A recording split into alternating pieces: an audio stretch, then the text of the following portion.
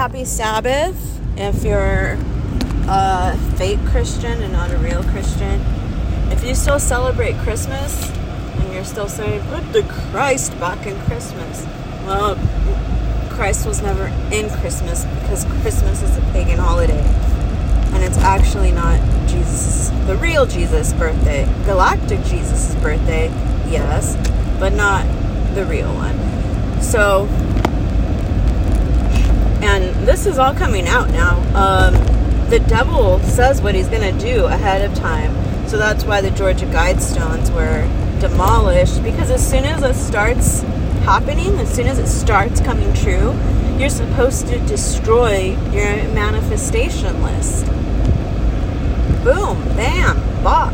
It's like, I broke the matrix. That's why I've had so many breakdowns, because I can't wait for my Father to come and save me. And that's what happens when, the real Holy Spirit grabs a hold of you. You're just not scared of anything, and you just want to go out and save people. But that's not the world we live in right now. I was at a park this morning, and I was talking to someone that lives in the area, and I told her about Fullerton Police, and she was like shocked. She's like, wow. And then after I read Micah chapter 7, just read the whole thing.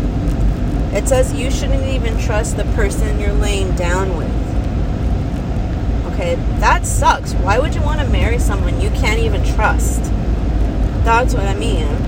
That's why I don't believe in marriage. Because anybody can lie on that piece of paper, put whatever they want, and just lie. And I have no way to tell that they're not lying, because they're like they're telling me the truth, but they're not really telling me the truth. So you have to use your discernment, and that's why you can't follow your heart. Like, I think I said this in my podcast previously. The Mormons say follow your heart, but that's stupid, because your heart deceives you. Why do you think it's been broken so many times?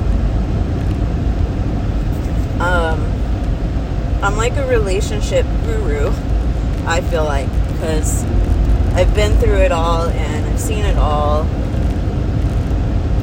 Been through the loss of a baby, and moving, divorce, all those are like the hardest things you can ever go through.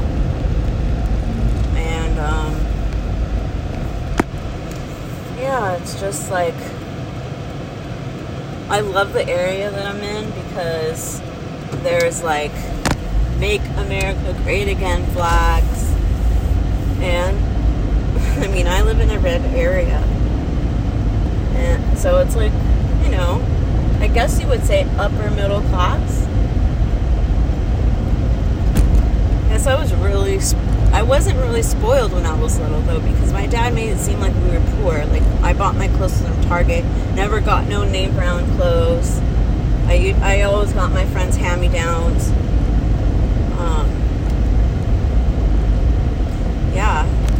It's like, I know what it feels like to be poor, because I thought I was poor.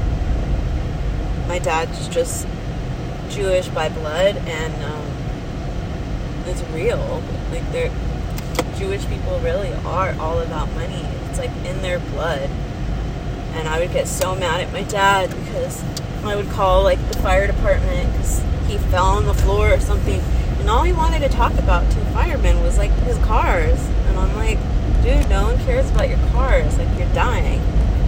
And it's just like the thing I posted up on my Instagram. When you're dying and you're in your deathbed, what's going to matter? Your wood diploma? Is that what you're going to hug? Your car? Are you going to ask to go sit in your fucking car? No. All that's going to matter is the people that are there with you, your relationships.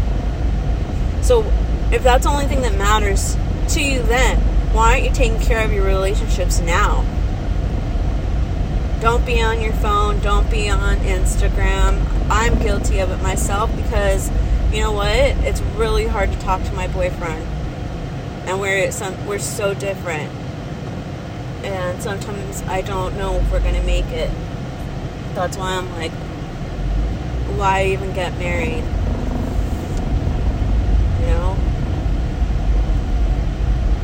Plus, I just don't trust anybody. But whatevs. Use discernment. Be careful who you trust. God bless you. Watch out for Galactic Jesus.